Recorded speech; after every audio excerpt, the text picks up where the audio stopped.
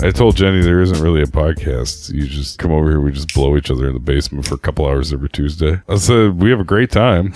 We're getting really good at it. Yeah, it works really well. 15 minutes for you, 15 minutes for me. Mm-hmm. Oh, we're not 69. I just imagine we'd be simultaneously administering. In my head, we took turns, but it feels like once you've done that first time, it might be towards the end of the podcast recording time that anybody would want to do it again. Well, I'm Jason. And I'm Jules. And we doing filmographies. Tonight, the story of a wise guy. We're doing Goodfellas. 1990. 1990. It is from 1990, huh? I was trying to figure, I was thinking about that without actually looking it up. And I was like, it must be like 91 or something like that. But I think it's 1990. And I want to say that because it is, watched a supplemental film in addition to this film. Casino? No. Zing. No, you'll never guess what I watched. Birdfellas? No. Also from 1990, My Blue Heaven. Oh, sure. Oh, I should have guessed that. You should have. I know what that is. Yeah. I'm aware of it. I saw it in the theater. Did you? I did. Wow. I think my grandma liked Steve Martin. You were like 7? I like comedies. I was 8. And I think I was convinced that it was the guy from Empty Nest, not Steve Martin. I thought that's who I was going to see. I don't know. Yeah. He's the neighbor. He was that Tom Suzuki salesman or something. Oh, okay. Tom Yamaha? Yeah, Joe Isuzu. Did you enjoy My Blue Heaven? I saw it as a kid, and I remembered it quite vividly this time around. But it was interesting watching it now, having a little bit more context behind the film itself, which I wasn't aware of. And especially as a sequel to Goodfellas, they kind of took a left turn. Kind of went a little bit more comedic. Is it Nora Ephron? Didn't she work on the script, or did she shoot it? She did. Because she didn't shoot it. No. She was married to, I think, the guy that was writing the book that Goodfellas was based on. Nicholas Pileggi? She heard all of these conversations with Henry Hill. And she's like, well, I'm just going to make a movie. And it's going to be this. And that came out in 1990 also? Yeah, it came out before Goodfellas. That's crazy. And originally, I can't remember who they had approached to play the character. Arnold Schwarzenegger. Steve Martin was originally just producing it, along with Goldie Hawn. And then that person dropped out, and Steve Martin was like, well, I'll do it, I guess. And then they brought on Rick Moranis. He is in that. Is he the straight man? Yeah, he's the FBI agent. Oh, man, I don't remember it at all. It starts with them, like, going to the house. And as soon as Rick Moranis leaves, the wife's like, well, I'm getting out of here. I can't live like this, you know? And so she leaves. And it kind of seems like at first, Steve Martin's sort of pursuing Joan Cusack, and after she arrests him and everything. There is no such thing as Thanksgiving in Italy. It is an American holiday. It's really weird. Like, he gets arrested for Grand Theft Auto, but the prosecutor is interrogating him in, like, the evidence room. It's like, you know, the police would probably handle making the case that they would then bring to you, which you would then have to present. Yeah. And then he meets Carol Kane about halfway through. She's supposed to be, like, foxy. Is she not? I mean, she's okay. She's got on, like, a tight spandex pants. And, you know, it's just... She's weird. She's kind of cute, but she's always weird. And in here, she's doing a voice like this. Isn't that her voice? Like, really softened up. Okay. She just has a normal voice, for the most part. In her cadence, of course. Wow, that's a rough one. He approaches her and he goes, it's dangerous for you to be in the frozen food section. Why is that? That's my Carol Kane. Yeah. No, that's spot on. I don't think so. He goes, because you could melt all this stuff. And then they go and get married. Oh, that's great. And Barney, he's like, dude, you're already married. He goes, oh, don't worry. I didn't marry her under my real name. Because he's got a fake name. Yeah. Todd something. And then later on, he eventually ends up, spoiler alert, with the redhead cop who's there. Does he have a job in the movie? No, he's, so the government is actually paying him a salary, I guess, and put him up in this house. But he ends up running into a couple of older guys he ran with who are also in witness protection. Oh, wonderful. It's weird because he runs into the old guy who's like, hey, you dirty rat, and they do their thing. Snitch, stool pigeon, informer. And then he goes with him to meet up with, like, 10 or 12 other guys from the old crew or whatever. And they all live in the same area? Yeah. And I'm like, who's left to rat on? If they're all in witness protection because they're rats. The guys from Goodfellas. I guess. Yeah. But to make a long story slightly less long, Steve Martin, he's doing a wise guy thing, but it's not, I mean, it's comedic. Yeah. You know, so it's not like informed probably at all by Henry Hill in real life or Ray Liotta. What do you rank it? Well, give me a rating on this movie. My Blue Heaven? Yeah. I give it a 6. Okay. You know, it's not over the top, and there's some really good character moments in there, and it just flies by. Yeah, 90 minutes is real nice. Mm-hmm. Goodfellas is a 1990 American biographical crime film directed by Martin Scorsese, written by Nicholas Pileggi and Scorsese, and produced by Irwin Winkler. This is not a good synopsis. What? Yeah, what? Okay, scratch that. Delete. The story of Henry Hill and his life in the mob, covering his relationship with his wife, Karen Hill, and his mob partners, Jim Conway and Tommy DeVito, in the Italian-American crime syndicate. Ray Liotta was like 35, 36. Yeah, that sounds right. And he's playing like 20-year-old, 21, Yeah, 20. how old? He's young 20s, right? When we first see him. When we first see him, I think he's 21.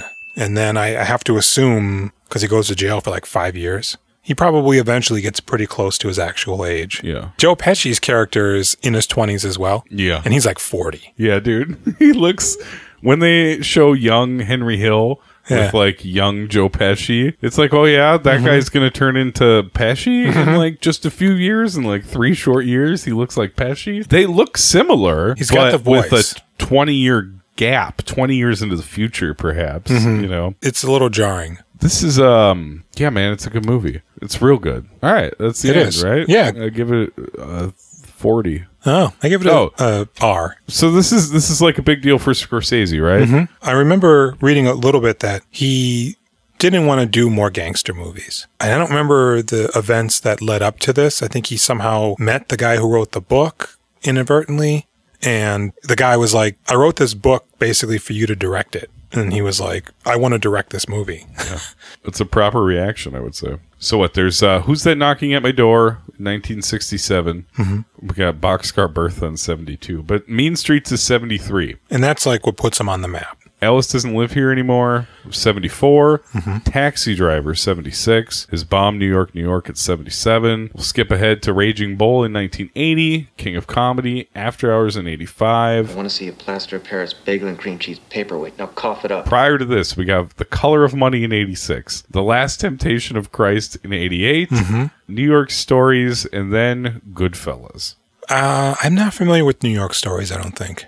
That's like the vignettes. It's got Nolte in it. I think Richard Price from the Arena Brains short. Oh. He wrote with Scorsese for their segment. Oh. So he's already on the upswing. It's I mean, not on the upswing. He already has a wonderful career trajectory. He's doing big budget movies with Tom Cruise, sequels to The Hustler, The Color of Money.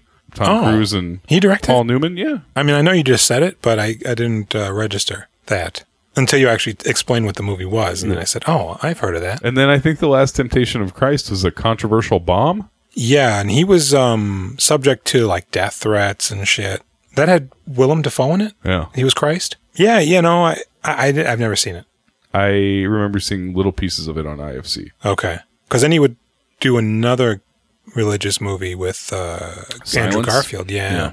Never saw that either. No, it's supposed to be good. And that's what they say. Yeah, it's 3 hours, which seems to be what he does now. Mm-hmm. The Irishman is fucking 3 hours and 25 minutes. An hour longer than Goodfellas. When I was watching Goodfellas, I was hearkening back to The Irishman. I was thinking about it too. And the one thing that I really like about The Irishman is when they introduce a character and then they're like, gets shot August, 1985 or whatever, 3 times in the head kind of shit. I like that. Because in Goodfellas, they do some... I mean, Henry Hill has an internal monologue that runs throughout the film. Yeah. But there is a brief moment when we first meet Karen where she has one. I think it comes again later. Does it come again later? When they're gun. With the gun, exactly. And I was kind of thinking like, man, I wish more people got a little moment like this where we just were in their head just to give you a little bit more of a reference point. Paulie would be good, right? Yeah, Paulie would be good. The first time we meet like Joe Pesci proper, maybe a De Niro one would have been even if it's just when we first meet them, that would have been kind of cool. Especially when we meet some of these people, the introductions are almost like iconic or like larger than life. Mm-hmm. So the movie starts. I don't remember what year it is. It's like 50 something. No, I missed that too. 1955. Well, because the movie starts with the flash forward. Right. They're banging on the trunk, and I'm like, why don't they understand what it is? I know. How could you be confused? I mean, they did stomp the shit out of them. Yeah, but still. Sounds like it's coming from the trunk. That shit's that body back There's a there. body in the trunk. Yeah. If nothing else, his spring-loaded diaper is going off or something. Whose? The guy in the trunk. He's got a spring-loaded diaper? Well, you're hearing a thud. I mean, it's got to be something. Okay. So, yeah, they pull over and they do that scene that everybody's familiar with like the taillight illuminating them. It's so red. It's so red. That's a really good touch. Yeah. It's like otherworldly and horrible. Mm-hmm. It's a good jumping off point. And then they open up the trunk and then they see the guy. I forget his name. The guy kind of looks like Dennis Farina, but is not. Who's the dad in Grind, right? Oh, yeah. Get your shine box. His name is like Griggs or something? Biggs? In this? Yeah. Craigs? Billy Bats. And he's alive still. And Joe Pesci pulls out the biggest fucking knife. And he's still wrapped up in that tablecloth. Sheet they put him in, the tablecloth. Like what's he doing back there? Let's talk about this, How's that guy making so much noise? He seems like he's mostly dead. Yeah, what is he banging on? Is he kicking? Is he... Who knows? So Joe Pesci just starts stabbing the shit out of him.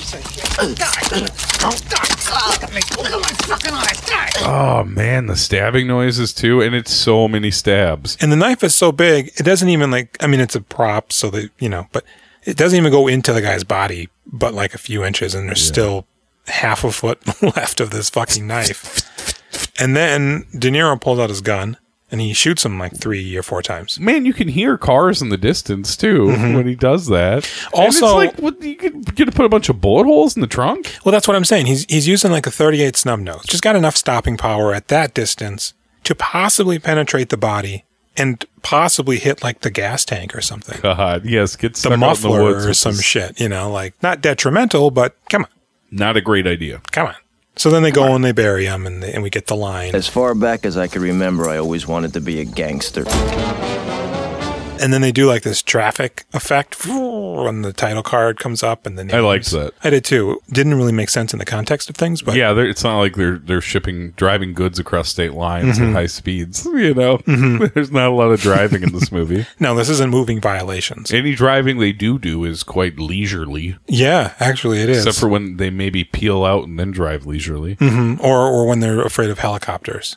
Yeah, man, that's I fucking love that part. Okay, so. We're flashing back. You think mid-50s? I feel like maybe mid-50s. Late 50s, yeah, because is he like 11 or 12? He's 21 in 1970. No. Isn't he? 1970 is like quite a while into his career, I think, right? When they get rid of that body. Yeah, he's 21 then. We've already like met him and hung out with him, I think, before they do the body. Is 1970 when they do the body?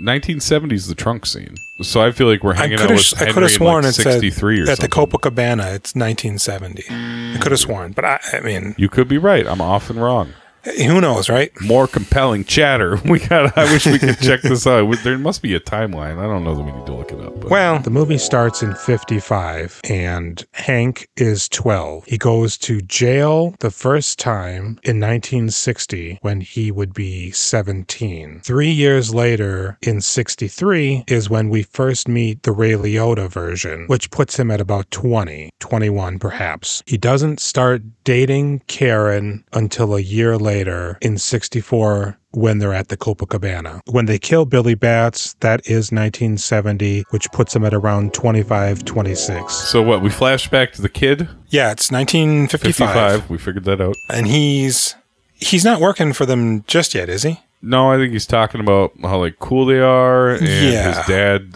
beats him. Right, he's like, these guys, they park wherever and they do whatever, and they, And my dad just beats me up, and I have a brother who's in a wheelchair. Mm-hmm. So he eventually becomes like a chauffeur or a valet. Yeah, he runs little errands for him. He parks their cars. He starts running numbers, and yeah, his old man's just laying into him. And eventually there's a letter from his school that's like, he's not been here for months. Yeah. And his dad just wallops him with the belt. Probably the right thing to do. So then basically, yeah, he goes to Paulie and the crew, and they go and find the mailman. Yeah, I thought they're going to beat up his dad, but no. They really rough up that mailman. They fucking stick his head in the oven and let him know that he's going in there if he doesn't bring them the report cards. Yeah, and he goes, the mailman was so spooked, we didn't get any mail at all after that. His mother had to call and complain that they weren't getting their letters or whatever. That's the scariest shit in the world. A bunch of gangsters coming at you. You didn't even do anything. You just delivered the mail, your job. Yeah, you could just ask me, and I'd say sure. Yeah. You know? Oh, man, it's probably a early tip-off that the gangsters are no good. Mm-hmm. They're bad guys. Yeah, but he's cool with it, you know, and he's making more money than his dad, and his dad's Irish. Yep. His mother's Italian, so he's half Irish, half Italian, which informs his career trajectory from there. And then eventually he gets pinched because they're doing like truck robberies. Yeah, they steal everything. They love it. Yeah, and they give the guy like $50. And De Niro's De Niro at this point. Like, Pesci is going to be a different actor. Ray Liotta is a younger actor. Mm-hmm. But Robert De Niro's just, hey, I'm Robert De Niro. I'm 20 or 18. Yeah, I was trying to figure. He must be in his early 20s. He must be, yeah. Just handing money to everybody. Yeah, so Jimmy and Henry are doing their thing, and then they go to the club one night, and they're like, Paulie's like, hey, I want you to meet Tommy, who's Robert De Niro. And he comes walking in, he's just putting money in everybody's palm and shirt. And they actually said while doing that scene, De Niro demanded that he had real money because it has a different feel than the fake money. So the prop guy gives him $5,000 of his own money. And then after every shoot, they had to like stop and like collect all the money to make sure nobody was walking out with it. That's a good quirk. I like that. Yeah. I'm glad De Niro did that. Yeah. It's a little overboard, but he's right. He's a method actor, right? He's diving in. Mm-hmm. Don't let him feel the fakeness of what he's doing. Yeah. If your mind thinks it's money, I think it helps you feel that power. Yeah. Right? If you're just handing out fake money, it's like fake money. Yeah, it's play acting. But nobody, and most people in real life don't just go through $5,000 walking into a building, you know? So you feel pretty cool, you know? And they actually said also that his, for every suit that he wore, he had a matching watch and pinky ring. God. They really went into, Scorsese didn't want Ray Liotta meeting or interacting with Henry Hill at all while they were making the movie. He didn't want that to inform his performance. Because Ray Liotta, he caught his attention coming off of Field of Dreams, and before that, Something Wild. And so he's auditioning, and they're just like, man, I don't know, you know? I don't think this guy's got it. And one night he was going to meet Scorsese for drinks, I think. And it was at some sort of an event, and either was Scorsese's bodyguards or like some bodyguards at the event. They were like, kind of like, they didn't know who he was. So they were like, no, you can't. You know, just come on in or whatever. And Scorsese was watching the interaction, and he said that Ray Liotta was just like super chill, super cool, just handled it. And he's like, that's what Henry would do. So he hired him, basically. But Robert De Niro apparently was on the phone with him like 5 times a day. Henry Hill? Yeah. Oh. Just like, how did Tommy pour his ketchup? How did he hold his cigarette? Like, just granular level minutia. That sounds so obnoxious. Yeah, but Henry Hill, the real one, said that Tommy and Pesci, De Niro and Pesci, were like 90 to 95% accurate with their portrayal. The only difference was that the actual guy apparently was like really built. Oh, really? He's not just little Joe Pesci? No. Joe Pesci's like, what, 5'2"? 5'4". He's diminutive. But yeah, he is very diminutive.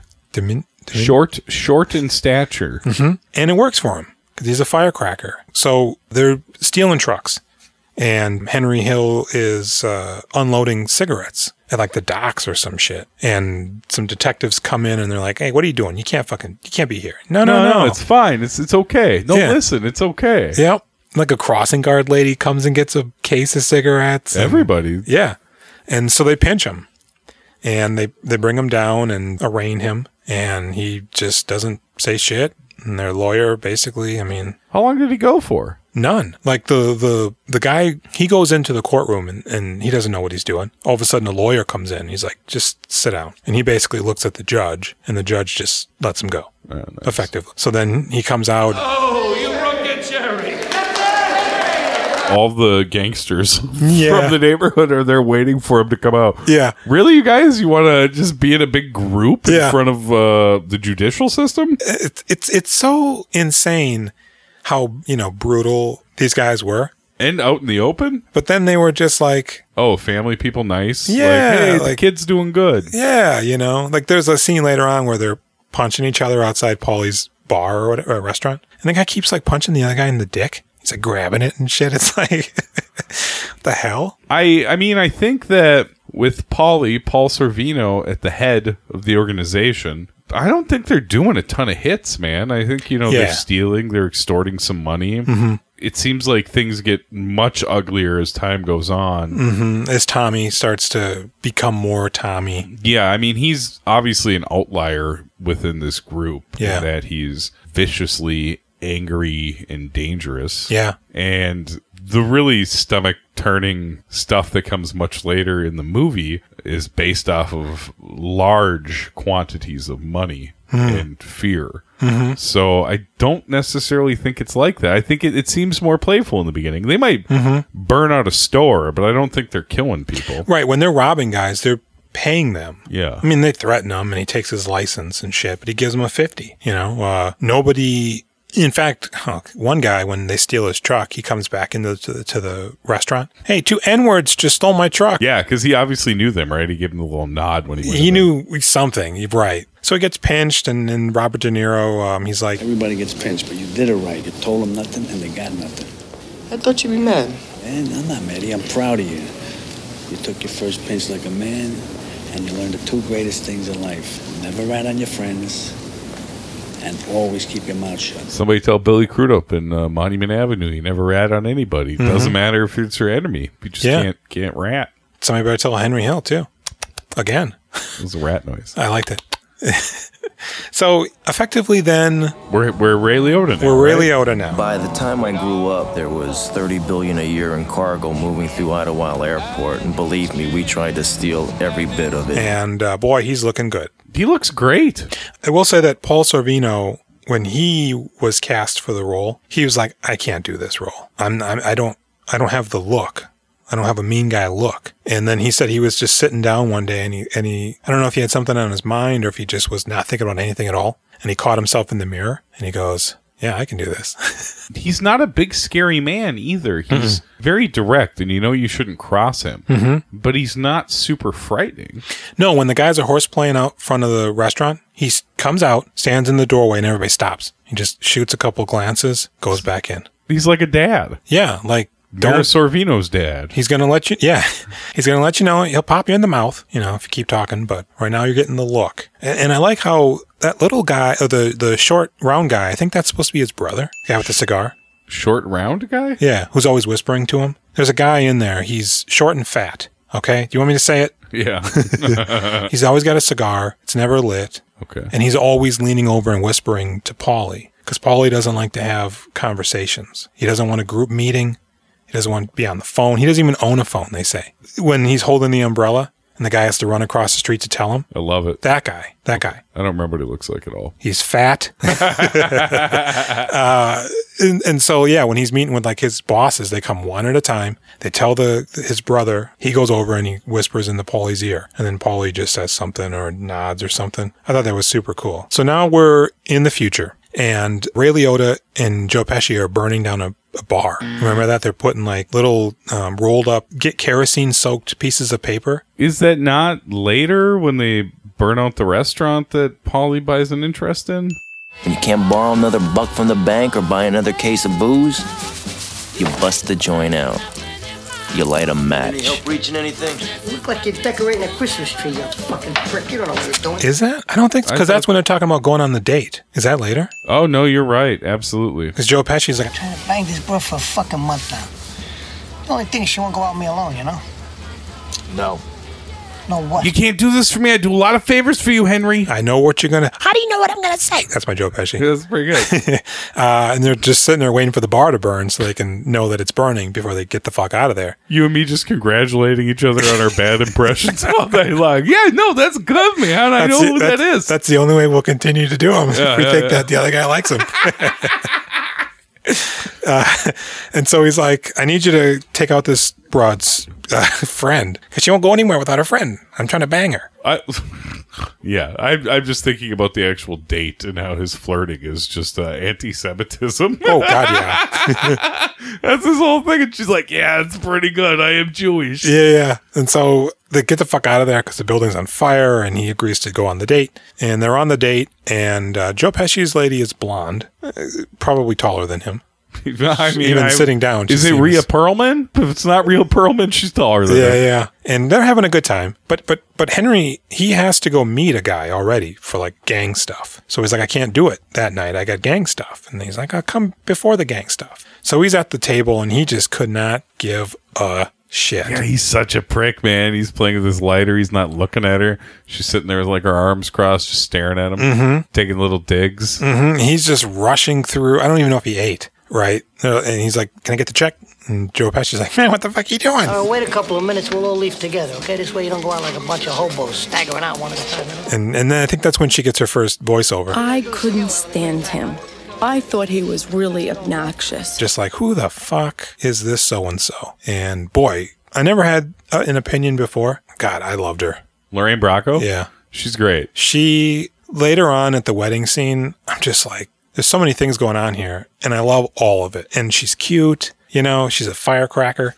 That's the thing, though. Like, he's not interested in her until she starts acting crazy. I remember, she's screaming on the street, and I mean loud, but she looked good. That's the kind of woman I want to be with. Somebody who comes up to me in public and starts screaming at me and telling me I'm a piece of garbage. Did you know she was married to Harvey Keitel? I did not know that. They have a child together, who is the child in the movie that doesn't want to kiss Paulie when they go over to his house. She's holding her little daughter. And he goes, oh, can I get a kiss? And she's like, no, I can't get a kiss. That's her and Harvey Keitel's child. And then later on... They didn't stay together? No, they got divorced at some point. And then later on, one of the older daughters is again one of her actual kids. Really? Yeah.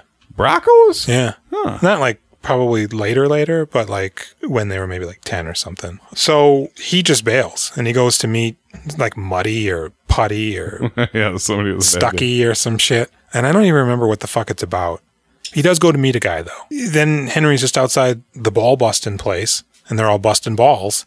And she forces the ball busting headquarters. They were supposed to go on another date. Yeah, it's like a week later, I think. And he just doesn't even show up. So Joe Pesci, she forces him to drive her up there. She's fired up, man. Yeah, she is. And so she jumps out and she's just ripping him a new A, man. You got some nerve standing me up.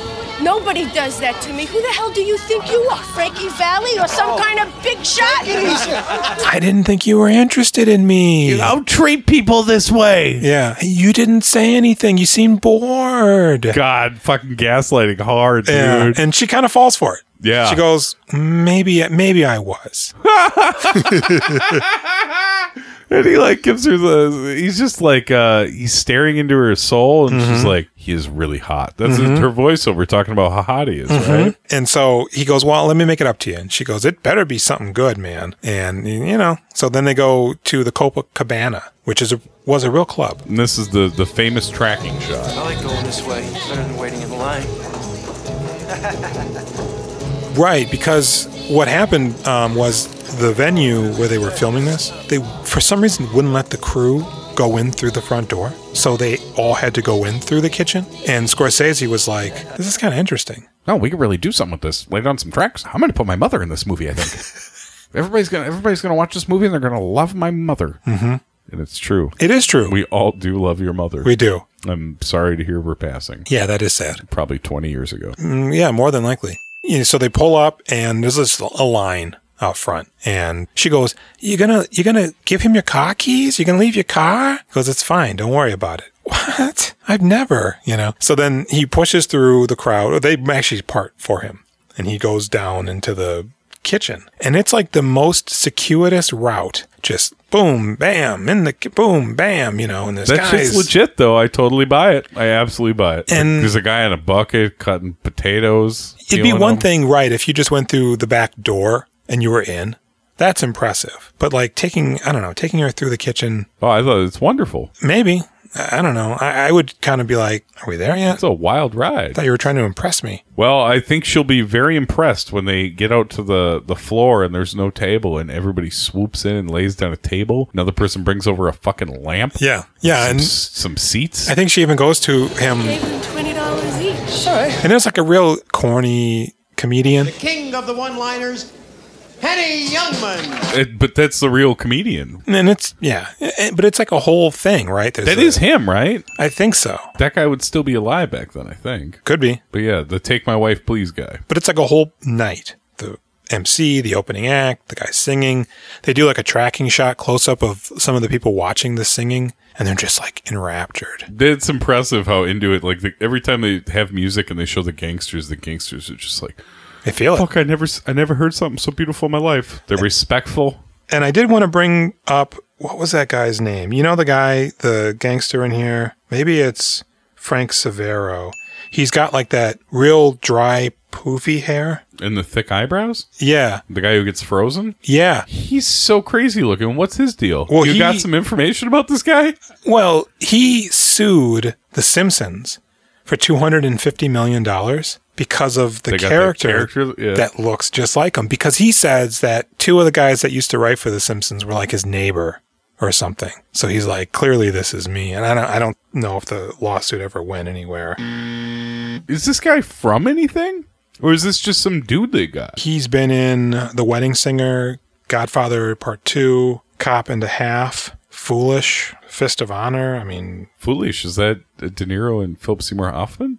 No, it's Eddie Griffin. Oh. You called it, man. You know it. Master P's in there. Jonathan Banks, apparently. So is this guy's entry into the acting world? I don't think so. I mean, there's a lot of people in here who it kind of does feel like.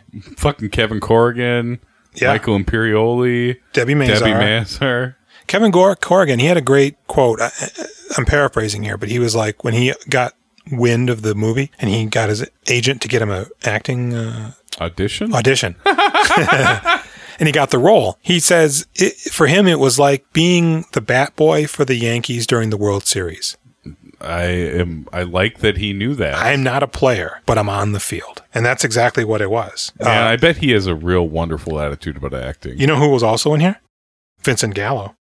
What? He's in, he's one of the Ray Liotta's gang friends, members. What? Yeah. I don't recall seeing Gallo in this. I don't either. It's weird because it says it has Vincent Gallo on here and his name is in the credits. By the time I got to that point, I didn't want to go back and scrub through. I feel like I would have noticed Vincent Gallo. I feel like I would have too. And I've even looked up Vincent Gallo Goodfellas, right? And this, I don't think this is him, but this is the closest thing I could think that would be him. That looks like him. It's him, but I mean, the context of it doesn't seem like anything that sticks out in my mind in the movie. That didn't happen in the movie, no. Right. So I'm like, nothing is popping up for him image-wise. So, but I mean, his name is in the movie. So feel free to send in some screenshots of Vincent Gallo in Goodfellas at WeDoingFilmographies at gmail.com. Oh, here's a dumb article. What happened to Vincent Gallo after Goodfellas? God, and I'm like, Vincent, he played Henry. It says Henry's 70s crew member is his character. I don't remember Henry having a crew.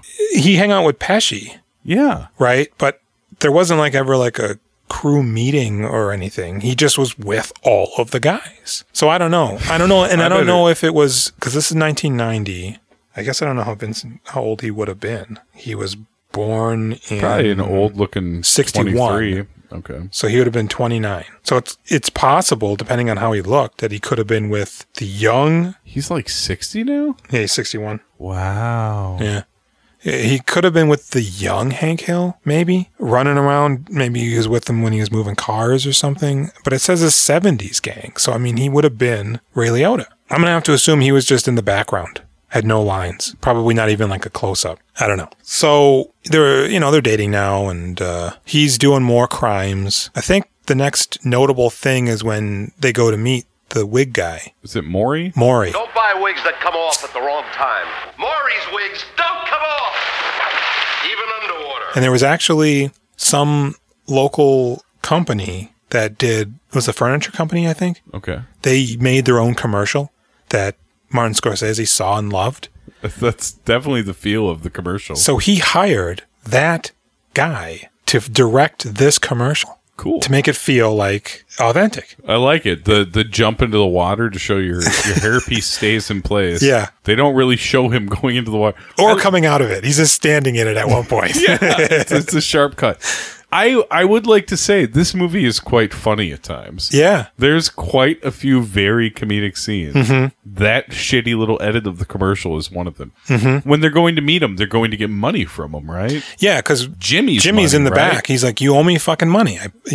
But the VIG is 3% or some shit. And he's complaining to Liotta about the money he owes Jimmy. Jimmy's 20 feet away from him behind him listening to this bullshit. Yeah, he hears that he's not giving him the shit, so he comes back and just starts strangling him with like a phone cord or some shit. It's fucking great. It is. And then the phone rings and Maury answers it while Robert De Niro still got him by the cord. And it's for you. And he goes to the Henry, right? Because it's Karen busted up. Oh, I'm sorry. There was a scene before this where they're at her country club. Oh, and yeah. I'm assuming Callie's like, are they on a yacht? Are they on a cruise? Nope, just a country club. No, it's a country club. Hanging out. Yeah. And what are they doing there? Just having lunch, I think, guess. having lunch and wearing fun summer clothes. I think she'd probably spent a lot of time in his group. So now she was like, well, come to my scene. And this snob walks, oh, hey, you know. He looks like a safety. But yeah, he kind of pisses on Karen a little bit. Not really, like, what would you say? Like at the luncheon? Yeah, he's kind of flirting with her, completely ignoring Ray Liotta. Yeah, he's almost like trying to mark her up, like, nah, she's mine. Do you know him? Yeah. He lives across the street. I've known him my whole life. He's a nice guy. Yeah. And Ray Liotta's like, mm-hmm. And I don't understand why she would even be in the car with him. Unless maybe he was giving her a ride or something. I think he probably asked her lunch or something. You think? And got creepy. So she somehow knows where Ray Liotta is. Calls Maury from a phone booth. Yeah, it makes no sense. Right. Like maybe she called Paulie's and they're like, oh, he's shaking down Maury or, you know. So Ray Liotta's like, I gotta go. And he rushes out and he flies over to pick her up. And she's like, I don't know what happened. He was getting touchy and he threw me out the car. When she said stop. Tried to touch her. She said no, he wouldn't stop. And then, he threw her out of the car. So she's a little fucked up. Like she's got marks dirty. all over. Yeah, she's got a little road she rash. Looks like she's been thrown out of the car. Yeah, it's rough. I love this part, dude. I was like super pumped on the couch. Yeah, fucking get him. So he drops her off. And like we said, he lives across the street. So he's outside with, are those his sons, his brothers? His sons? Because they seem significantly younger. No, dude, those are like three guys in like their You think those are his boys? 20s. Yeah, those are his dudes. Okay, because they seem the appropriate age then, and he doesn't. But that's the case. I don't think that guy looks old at all. Most people in this movie. These guys are like three 24-year-olds. So she goes inside, and this scene actually, I don't remember the name of the cinematographer, but when he signed on, he was like, this scene specifically made him uncomfortable to film. He was like, I wasn't too sure about doing a gangster movie with the violence, and this scene in particular, I was not really that comfortable with. Man, this scene is just fantastic. And this also, this scene in the shot order was after Ray Liotta's mother had passed away. Oh, yeah, that's the Spectre. Well, they're filming this, so right? His mother passed away, yep. And he went and took a couple days, and Scorsese's like, do what you got to do, and he comes back.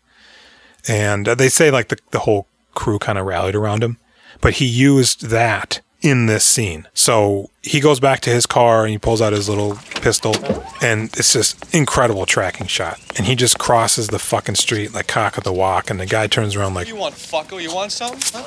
Oh, hey! What are you doing? I swear my fucking mother, if you touch her again, you're dead! Don't shoot! He hits him so many times. in the bridge of the nose. Oh my god. With the butt of the gun. Fucking, it has to be like 12 or 13 times. And then his friends. They're like, hey, we don't want any trouble. And he just looks at them. They see his face, and he just walks back over to Karen's. She comes out. He gives her the gun. It's all bloody. He goes, bury this. And then he leaves. And she gets another voiceover. I know there are women like my best friends who would have gotten out of there the minute their boyfriend gave them a gun to hide. But I didn't.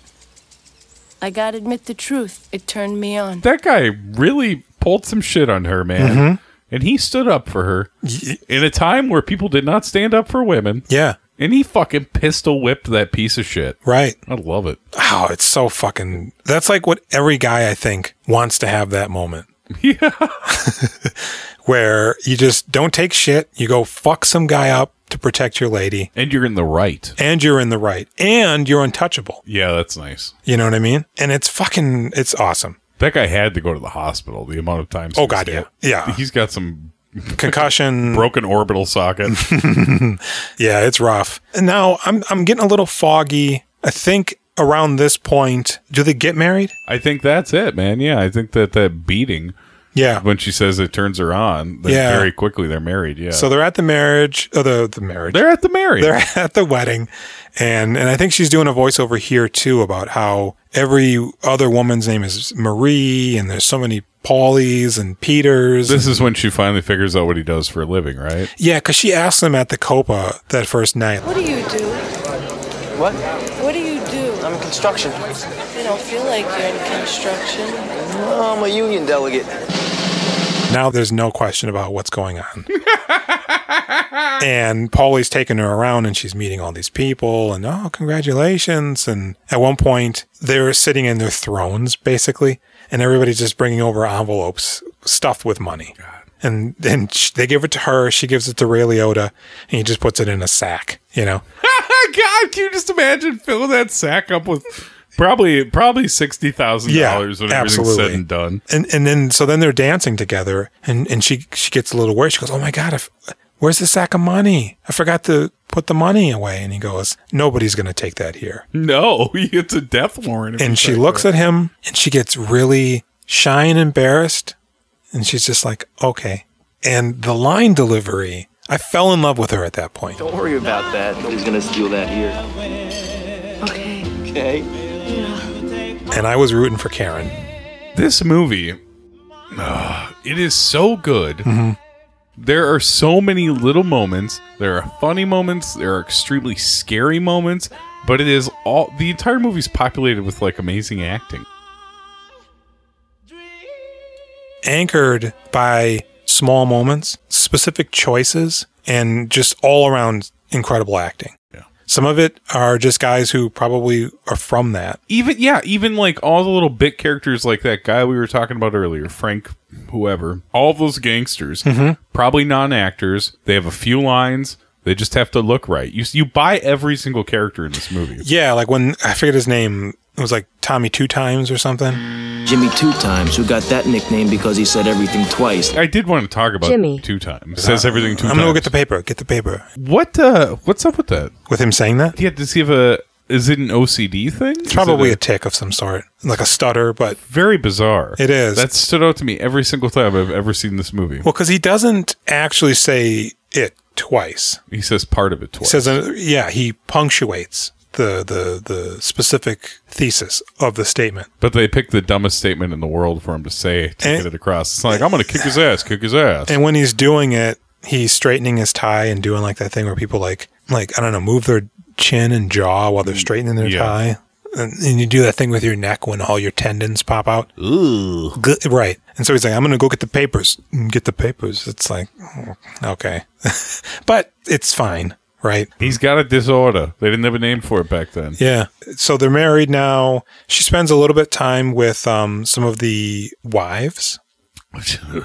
Now, Debbie Mazar's in this scene, correct? No, she's not one of the wives. She's not one of the wives. No, she's not in this scene. She's Henry's mistress's friend. Okay, I thought for some reason she was the one putting the makeup on Karen, but I could be mistaken. I don't think so. It's just an Italian lady. Yeah. Liotta Douglas. They all look beat up. They had bad skin and wore too much makeup. I mean, they didn't look very good. She was like, afterwards, I just felt dizzy because they're just sitting there like gossiping about whomever's not there at the time. And if you're not there next time, you're on the chopping block. She comments about how all of this just kind of became normal, though, because that's the only people they hung around with, this tight group. You know, it's like their world probably, hers specifically, probably consisted of like a 10-mile radius, you know? Make America great again. That's what happens. So we see her at home with her folks, and her mom's like, well, where is he? He's been gone for days or something. This scene is great. Yeah. I don't know. He's out with his friends. Well, what kind of friends? What does he do? What is going on? You don't know how I feel. Feel? How do you feel now? You don't know where he is. You don't know who he's with. He's with his friends. Dad! So finally he shows up, and Karen starts making her way to the door, and the mom just fucking beelines it, opens up the door. Where you been? Your wife's here. And he's drunk, maybe? Yeah, definitely. He's jiggling his keys, and he just looks at him, scoffs. Starts doing that crazy Liotta laugh. Turns around and leaves. Laughing the whole time. And Karen's like, and he gets in the car, Pesci's driving, and he's like, let's get the fuck out of here, or whatever. And no doubt they were probably doing crimes and possibly having sex with women. I mean, it seems like they fuck whoever they want. They get married and they fuck whoever they want. It's curious how family orientated they are. And if your wife ever stepped out on you, you'd beat her up, you know, but men... It's what they do. They have needs. It's like a bull, right? When he sees red... It goes crazy. Remember that? Yeah. Yeah, you do. So he leaves. Yeah. Then what? They reconcile? Well, he's like, we're just going to get an apartment or a house. He's like, we're not going to live with you folks anymore. Yeah. And so she starts decorating and... why would they be living there? He's been making so much money for like 15 years. She said, you're the one who wanted us to live here, to her mom, I guess. I don't know. It doesn't seem like something he would even entertain. Yeah, why would you? Especially as much money as he's presumably making. Because they're just clearing fucking score after score. And so they get a place and she decorates it and she's showing it off and everything. And I think we just kind of see like their home life a little bit as they're falling into the routine. And, you know, he's like, I got to go on a trip or something. And she's like, what? And he gives her some money, or she asks him for some money and he gives it to her and she starts blowing him. Yeah. Remember that? Yeah, I that was do. a little trashy. He's trying to get out of there. Yeah. But is it trashy, though? They're married. Well, he gives her a wad of cash, and then she just administers head to him. I mean, he gives her whatever she wants. True. It's hot. I mean, you know, whatever. Who am I to judge? Yeah. Stop slut-shading her. I would just see getting whatever you want would make you kind of horny. I guess. Like this motherfucker loves me. I guess. I'm going to suck his dick. Hey, why not? Because it was like $5-10 grand. I mean, they blow so much money in this movie. It's really quite upsetting. It's unfathomable. And they never put a dollar amount on it, but I mean, it's got to be hundreds of thousands, if not $1 million+ dollars. Yeah, because the amount of money he's making, he's not keeping that money really. No, and I think they're just fucking around. But why? What are you even spending money on? You're a gangster. I'm sure you're not paying very much at the bar. Well, and for him, we don't ever really see him in like luxury vehicles. He's got suits, but I mean, he doesn't seem to be living it up. And he's constantly bringing him money. Even when he starts fucking around with drugs later. Yeah. He's making way more than he's using. Yeah. Because all that drug money is his. It's not even in conjunction with whatever he's making as a mob guy. So they do the job. There's a really big score they're working on. Is that where we're at now? I think so. I mean, he does another score and he makes a decent amount of money. He gives Paulie like $60K, but I think that the 1970 thing happens before the big score. I mean, we're like Maury, and that's later too, after the big job. There's some job that they pull off before the big job. That's a big job. I don't remember what the hell it is, but Ray Liotta starts having a mistress. In fact, one night when they're all out at the club, they're like, it's girlfriend night. It's like everybody's there with their girlfriend. That's so fucked up. And he gets her an apartment around the way from the club so she could be close. And Karen eventually finds out. Yeah. And she starts lighting her up on the buzzer. She's fucking screaming at her. She just keeps buzzing her. The lady's curled up on the couch scared. Janice Rossi, do you hear me? He's my husband. Get your own goddamn man. So he wakes up one morning, or at some point in the day, and she's straddling him in bed with a loaded gun pointed directly at his face. Karen. And he's so calm. He is. Calm, cool, Karen, collected. what are you doing? Karen, are you crazy?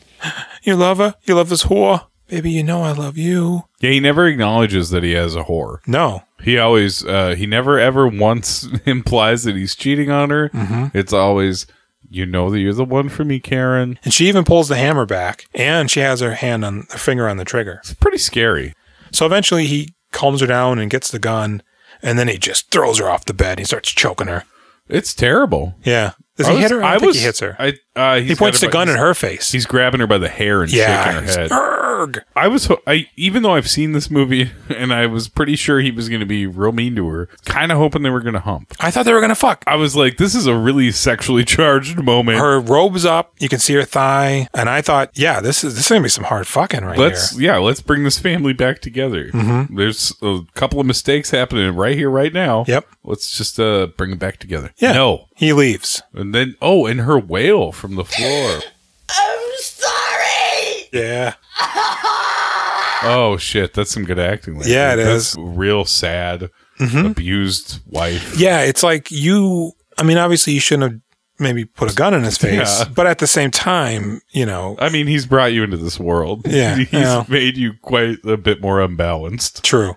So he leaves her and he goes to live with his girlfriend full time. And then Jimmy and Paulie come over and they're like, oh man, look. Karen's been blowing up our spot. We can't have this. We got, she knows too much. What are you doing? It's time to go home. I mean, you got your girlfriend. No, we know what it is. It's not a problem, but you gotta go home. You gotta go home. You gotta go home. And he goes home. You gotta go home. A little bit.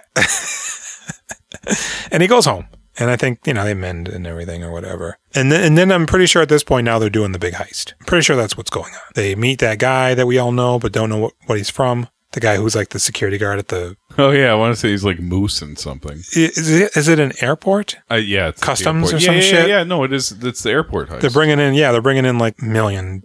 Like $6 million. Some shit. And the guy's like, he's really giddy. And Jimmy's like, calm down, let's hear what you got to say. And there's like 10 people involved in this heist, right? It's like fucking Ocean's 11. And these are the guys that Jimmy put together for what turned out to be the biggest heist in American history. Tommy and Carbone were going to grab the outside guard and make him get us in the front door. Frenchie and Joe Buddha had to round up the workers. Johnny Roast Beef had to keep them all tied up and away from the alarms. Even Stax Edwards got in on it. Samuel L. fucking Jackson, right? So they do the heist. And Ray Liotta's like in the shower and the news comes on and they're like, it's the biggest heist in the world. And he's just like, It's real exciting. Everybody's so happy. Yeah. They have a party. Yep. At the bar. Yep. And, Jimmy said, we got to be smart. God damn, this is like a very amazing set of events after this happens at this party where it forms the rest of the movie. Yeah. So they have this party, they have this get together.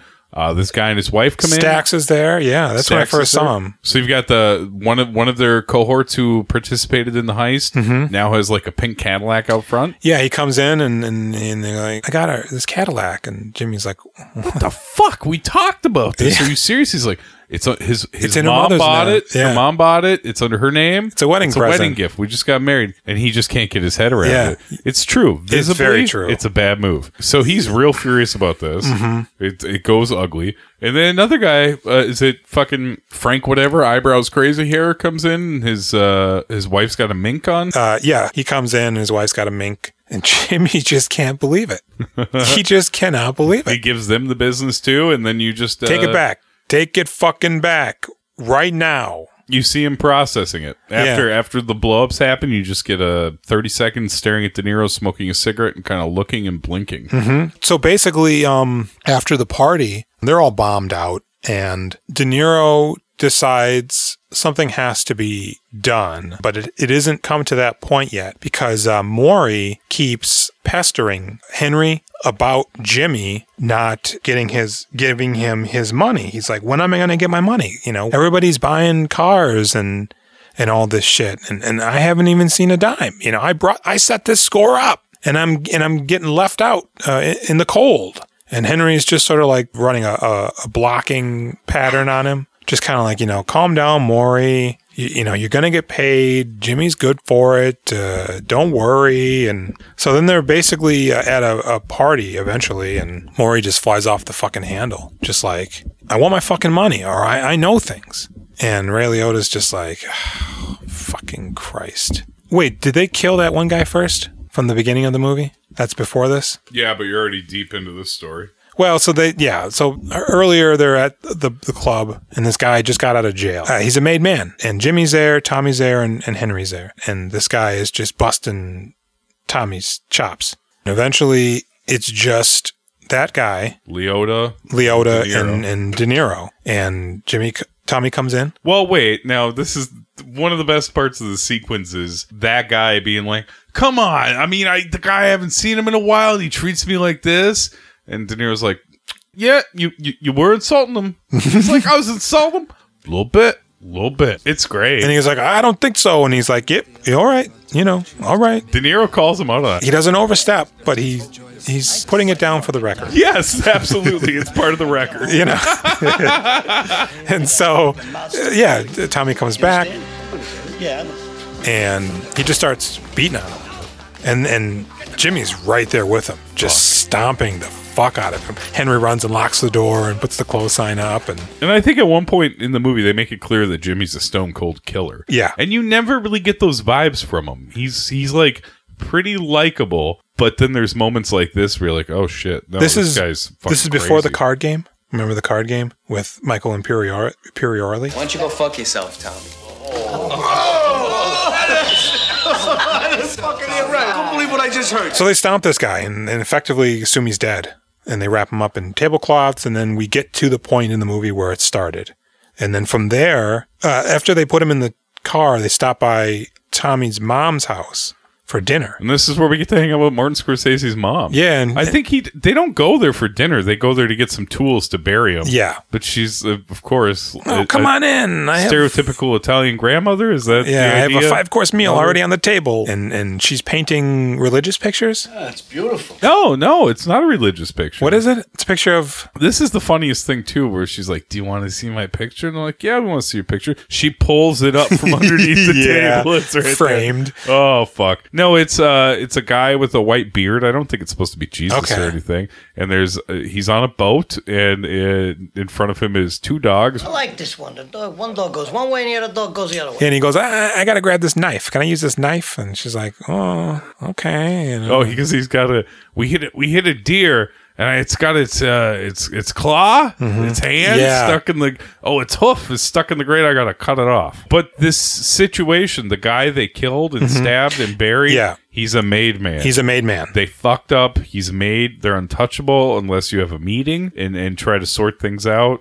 And that didn't happen. No. And everybody saw him at the club. They're just like, I don't know. He left. I don't know what to tell you. And Ray Liotta lying right to fucking Paulie's face. Yeah. Like, I don't know. Yeah. Paulie always knows when he's lying, too. He does, sure. Yeah. God, yeah. So, you're at When Maury. did they go to jail? I don't know. Okay, him and Paulie go to jail for something. It happens after the heist. After the heist? Yeah. Okay. So Maury, eventually Robert De Niro's like, come to this thing. And he tells Ray Liotta, we're going to kill Maury. No, Ray Liotta knows based on the conversation that they're going to kill Maury. Okay. And then, they go... They're at a dinner party or something. It's a nice evening. Everybody's having a laugh. And then it seems like they're not going to kill Maury. He said he's going to pay him. And then at one point, De Niro leans over and he goes, forget about tonight. Don't worry about it. But he also makes a scary comment earlier, right? Where he's like, do you think he talks to his wife about his business? And it's like, oh shit, he's trying to decide if he has to kill his wife too. Ray Liotta's like relieved. And I think he leaves. So it's Maury, De Niro, Pesci. Who's the 4th guy? Maybe hair guy or a different guy. It is hair guy. It is hair guy because he ends up driving. They're all going out. He's like, let's go out for some coffee. And Maury's like, oh, there's this place over here that's open. And Pesci gets in the seat behind him. Yep. In the car. De Niro gets in the seat next to Pesci. Maury's in the front passenger and the guy's driving. And Pesci just sticks him in the back of the head with an ice pick. Right in the fucking base of the skull, man. And then he jiggles it around in there too. Which apparently just kills him immediately. And De Niro's like, get rid of this. Get rid of the fucking car. I don't want to see this shit. And fucking hair guy is like nervous and scared. He doesn't really know what to do. And so then eventually we see the guy in the pink Cadillac and his wife. Fuck, there's kids playing all underneath the bridge. Yep. Dad in their car. Horrifying. There's a couple of guys in a dumpster. Yeah, I wasn't sure. One of them is the moose guy. Okay. That set up the robbery okay. at the airport. Can't remember who the other guy is. I don't know. Stax. They blast Stax's brains out. They go to like have breakfast with him. Yeah, man, get the fuck up. What are you doing? Oh, man, I had a bitch here. I don't know where she went. And he's putting on his shoes and silent pistol to the back of the brain. And then they find weird hair in the freezer. He's been frozen. And that's it, I think. Basically, Ray Liotta's like, Jimmy is killing everybody. Everybody but Tommy and Ray Liotta. It's a ton of money, and he don't want to give it up. And these guys are fuck asses. I think he's a little more worried about getting snitched on. I think the thought originally crossed his mind that it would be nice to have the money, but he's fair. He isn't just killing people. Yeah, we don't really see anybody kill anybody in here, except for the guy in the trunk and Joe Pesci. We don't ever see Henry kill anybody. No. But I think he had in real life. I would imagine, because he's always just a bystander who's helping out. Right. He's always like a deer in the headlights when violence happens. I can't believe you're killing people. What? We do violence? Blankets. I'll dig the hole. Yeah. So, God, I don't remember what the hell he goes to jail for. Something... Oh, it's the Florida thing. When they go down to Florida to get some money out of a guy that's supposed to give it up to him, they beat the shit out of him. His sister-in-law works for the FBI, like a stenographer. She snitches on all of them. Right. So Henry Hill goes to jail with Paulie, and they live like kings on the inside. Does Paulie get out first? Yeah, because Paulie's just there for a year. Right. And then Henry's got another 4 Exactly. And yeah, they're just wearing like tracksuits and eating salami, cooking on hot plates. Uh-huh. They got the good olive oil, the good baguettes. Uh-huh. And Karen is smuggling drugs in. I think some other people are too, for Henry. Because after Paulie leaves, their connection to Paulie's done. Right. They're on their own. Yep. Nobody wants anything to do with them. And he's selling the drugs while Paulie's there. He doesn't think Paulie knows, but we later find out that he was aware of it. I think he starts selling the drugs after Paulie goes bad. No, because he goes red, white. Oh, perfect. Now we can eat. He gives him the wine.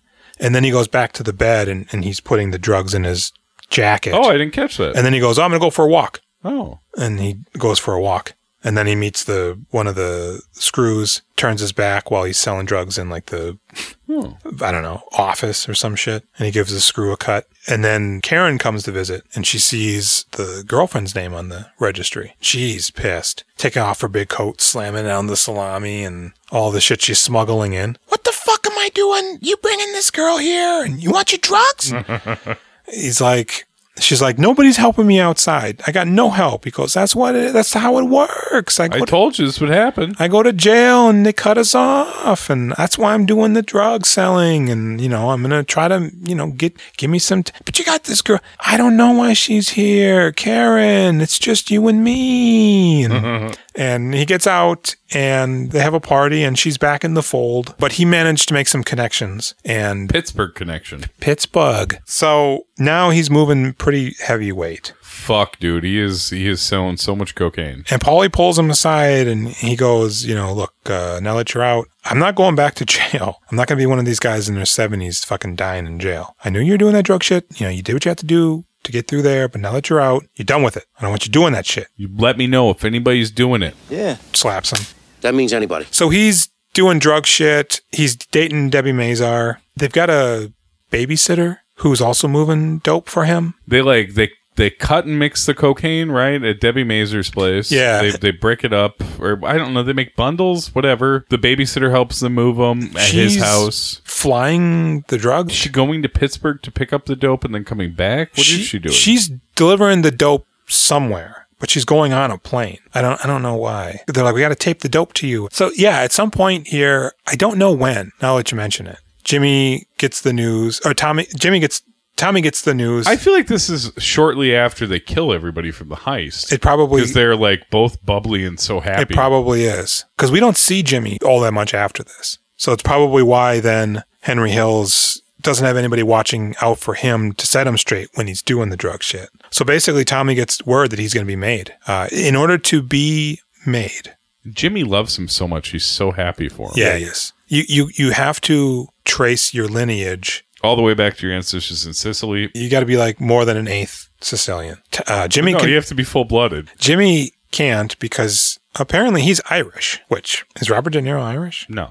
And Henry can't be made because he's half Irish. Jimmy's even got an Irish last name, apparently. I don't know what it is. So Tommy is going to be made. And they're just... McPoyle. Hard tits like you wouldn't believe it. Yeah. Tommy's looking good. His ma's like, call me when it's over. All right, Ma, it's going to be great. And Jimmy and Henry are at a diner just waiting for the phone call Well, he's calling. I don't think Henry's not there with him, is he? He's with Jimmy, yeah. Okay. Jimmy's so excited he can't even eat or something, and he just keeps calling to get the word, and so they bring... Pesci's with like an old guy and some other guy. I think the other guy we've seen before. Maybe it's the fat guy. They go to a house, and Tommy's like, where is everybody? Oh, no. I know, that's the worst part about this. He's like, oh, no, he doesn't even finish the sentence. Shot right in the back of the head. Falls forward, just spurting blood. Jimmy calls. He's like, we had a problem. We couldn't, he's gone. He's gone. There's, with the thing with the guy, there's nothing we could do. Sorry, he's gone. He's gone. What? He's gone? Starts beating the phone against the hook. The phone booth. Henry comes out and he starts beating on the phone booth. Not Henry, Jimmy. They both just start beating on the phone booth. He even knocks the phone booth over. Yeah. People are like, what is going on? He thinks somebody died. Do not say anything. Yes. You will get lasered in on real fast. You'll have Italian loafers for breakfast, my friend. So he's like, fucking Tommy's dead. They whacked him. They fucking whacked him. Fuck. And that's that. It's so abrupt and final, much like death in real life. But just like Joe Pesci was with us, they fucking shot him in the back of the head and that was it. You don't retire. Typically. No. Now it's the 80s. Henry's jacked up on coke and he's going to pick up some dope for a big deal, but he's also got to go meet Jimmy because he bought a bunch of guns for Jimmy. Silencers. He bought the guns. Jimmy has the silencers. Oh. He bought the guns because Jimmy's looking for guns to put the silencers in. So he goes to Jimmy. He's like, I already know Jimmy's not going to want these fucking guns. So he gets there and he's like, what the fuck? Are you stupid? All that drugs getting in your brain. And Jimmy looks fucking old now. He's even got those old man glasses that like make his eyes look weird. Magnified or some shit. And get rid of these fucking guns. I'm not paying for this fucking shit. Get the fuck out of here. He's like, well, but I'm going to meet my Pittsburgh guy and they're always looking for guns. So I'm pretty sure I can make my money back. I feel like he warned the Pittsburgh guys too that he thought there was a helicopter following him. I think so. Because at this point he keeps looking up and he's coked out. Yeah, he's doing coke constantly. Yes. And there's a helicopter following him. There's a helicopter. It's a silver helicopter flying suspiciously low and erratically, really. And everybody treats him like he's a lunatic. Yep. So he goes to get the dope, gives him the guns, picks up Karen because they were going to go to her mom's. I don't know. So he brings the coke to Debbie Mazar and they cut it up and she's like gacked out of her mind. Yeah. And she's like, are we going to fuck? She's really grabbing his dick hard. She is. And he basically does his Ray Liotta laugh out the door like, you idiot. He's at the house making sauce because his brother is there, Kevin Corrigan, who's in a wheelchair. Babysitter's there. Mm-hmm. Make sure you don't use the phone. Go use an outside phone to relay some information. And sure enough, she uses the phone. He's like, okay, I got the dope. The sauce is cooking. We got to start taping you up because I got to get you to the airport. I need my lucky hat. I'm sorry, your what? I need to go back to my apartment to get my lucky hat. I never travel without it. Get your fucking hat. What, are you kidding me? Do you understand what we're involved in here? Need my lucky hat. I don't know what to tell you. I don't care. I need my hat. I won't fly without it. Right, and Karen's like, her what? So they go get her fucking hat, come back. No, they don't even get to leave. No, right? they like pull out a foot in the driveway. Foot. Yeah, and all of a sudden, lights, and then a gun in this big fucking meatball. I'll blow your fucking brains out. Yeah, that's great. So they arrest him. They're trying to get into the house. Karen's running around. She's flushing the coke. She grabs the coke and she's flushing it down the toilet. I mean, it was just in the kitchen cabinet, right? Mm-hmm. Let's establish that because he throws the bag in the cabinet when he goes with the babysitter. She grabs it from the cabinet, flushes it down. Apparently all of it, I assume. Yeah, I always thought she got caught doing this. I did that too. Must be a scene from a different movie. Yeah, I thought they come in like, freeze, or quick flushing the coke or whatever. Yeah. And so he's in booking, and they're just bringing in the babysitter. We see the babysitter. We see the Pittsburgh connection. Like, she's going to talk. Pittsburgh connection. Fuck. Debbie Mazar. Christ. So he calls Karen, and he's like, you have got to get me out of here, or I'm going to die in here. That's it. So she, her mother puts her house up. They bail him out. And he goes first to Paulie. Tells him he fucked up. And he basically gives him like $3,000 that he's got in his pocket. Turns his back on. He's like, now I got to turn away from you. Is this what, does Karen go to get money from Jimmy now? Yeah, it must be now. Because he's not in jail. Right, like I said, he gets bailed immediately, I think. I mean, maybe he's in there. I don't think so, though. So she goes to meet, Jimmy, and he gives her $10,000, $30,000, some shit. Some money.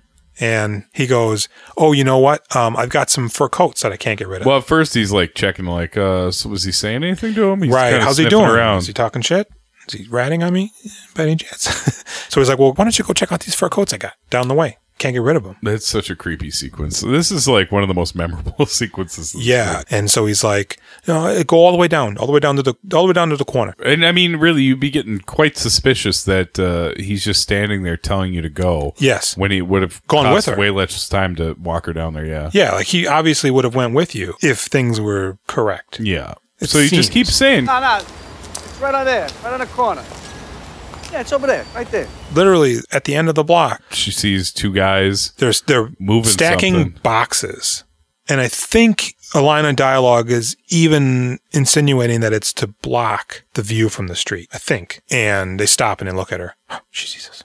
Yeah, and then I gotta go meet my mother. No, it's just in there. And she runs to her car and peels the fuck out. It's so scary. And Jimmy's just kind of looking, and he goes back in. Eventually, Ray Liotta meets him for lunch or something. And he's like, look, we've determined who's ratting on you, right? And I need you to go kill him. Go with Anthony into the woods. Yep, it'll all be over. You'll kill this guy. They won't have a case. And he writes down something on a matchbook. And he goes, that's when I knew I would never have come back from Florida alive. Jimmy's never asked me to kill anybody before.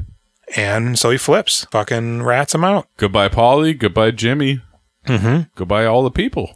And there's a really good scene where, and I could be mistaken, but I believe I read that the guy that's telling them about witness protection is the actual guy who told them about witness protection. Oh, really? And he said the only difference was that in reality, Henry Hill had two of his mistresses in the hallway he was trying to take with him. And so they're like, you're going to be cut off. Can we go somewhere warm? I mean, I can't promise that, but if it's not somewhere warm, does he say warm? Yeah, I think so. He's like, I get bronchitis. Well, if that's legitimate, then we'll take that into consideration. Well, what about if my parents get sick? Well, there's maybe a possibility we could maybe get some information, but effectively you will no longer exist. Yeah, that's the whole point of witness protection. Yep. And she goes, well, I mean, do you need me? And he goes, quite frankly, I could care less. But if you being with him makes him a more amenable witness, I would, yes, prefer that you go. And the only way they can get to him is through you. Which they certainly would. Yeah, of course. Yeah, mail him toes. Well, they won't have his address, or they could just go get him. So now Paulie goes to jail, where he dies, like kidney liveritis or something. Isn't Jimmy going to get out in like 2004 or 2008? 2020 something, I think. No, that's too far. It wasn't that far. No, it was like 2004. So they basically, Paulie ends up where he did not want to end up, and Henry Hill's complaint. Right after I got here, I ordered some spaghetti with marinara sauce, and I got egg noodles and ketchup. I'm an average nobody. Get to live the rest of my life like a schnook.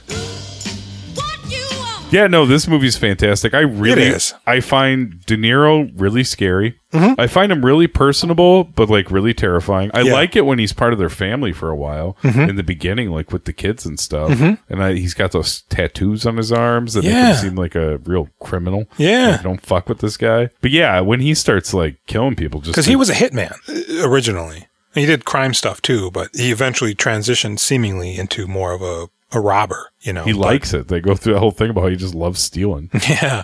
And fucking Pesci's like kind of a bitch a lot of the time. Mm-hmm. But when he gets mad, that face he makes, it's like, yeah, this guy's really intimidating. Yeah, he is very good at flying off the handle and really being maniacal. It's funny because we're doing the spookies, but so much of this is like more taught. Did it give you like some kind of a spooky feeling or something? I mean, honestly, it was unnerving at times. Yeah. And they handle the violence in a way that it's like really kind of gross and unsettling. Yeah, to the point too. Yeah, when they're beating guy. Not romantic at all. No. It's just ugly. Gurgling and fucking just, yeah, it's rough. Because they even said they shot Tommy. I mean, they shot him in the back of the head, but they shot him through the face. So his mom can't even have an open casket. Mm-hmm. That mom that we've grown to love in the 3 minutes we knew her in this movie. Yeah, this movie's really it's a real powerhouse. It's Crackerjack, man. I like it. Crackerjack. Liotta's fantastic. Nobody sucks in this movie at all. What's your rating, sir? Man, I'm gonna go with a 9. Fuck yeah, 9 for me too. Yeah, I didn't want to give it a 10. I 9 can't. is correct. Yeah, it'll be a rare moment when I give a movie a 10. But Goodfellas, it's a real 9. You heard it here, folks. What's your rating on Liotta? 9. No, I'm gonna draw back and go with an 8. I was gonna say I'm leaning more towards an 8. I'm gonna draw back and go with an 8. He's so good though. He is so good, and he's so good looking, and he's so charming. And he is. This is an amazing part. You know what I think the problem is that he's so natural. He's not getting the credit he deserves. He's not. You give Ray Liotta an 8? I give Ray Liotta an 8. 9 and although 8. he might maybe deserve a 9. Can we make up some sort of rating where it's a ping pong between 8 and 9? Yeah. We don't have to commit to either. Yeah. It's one or the other. I give him a ping pong. Yeah, he's somewhere in between 8 and a 9. Hey everybody, head on over to Instagram and check us out at We Doing Filmographies. Twitter, We Do Filmographies. Do Filmography. Yeah. YouTube, We Doing Filmographies. Email us. Yeah. We Doing Filmographies at gmail.com. We're on Facebook. We are on Facebook. You can rate us on some apps. Yeah. Hey, can you do like a review? I don't know. Yeah, and follow us on Facebook. You can just message us on Facebook. I mean, it's pretty direct. Jules does a job. I look after my kids. We watch a couple movies a week. We meet up on Tuesdays to talk about them. Yep. You can bother us any time in between. My name's Jason. I'm Jules. I always want to be a good fellow. We Doing Filmographies is part of the Now Playing Network, a great place to check out a wide assortment of other great podcasts like 96 Greers with host Reg Lynn and Patrick Rippley, Overhated with host Scott Weinberg, or if you're feeling particularly festive, Christmas Movies Actually with Carrie and Colin. All of these and more on NowPlayingNetwork.net.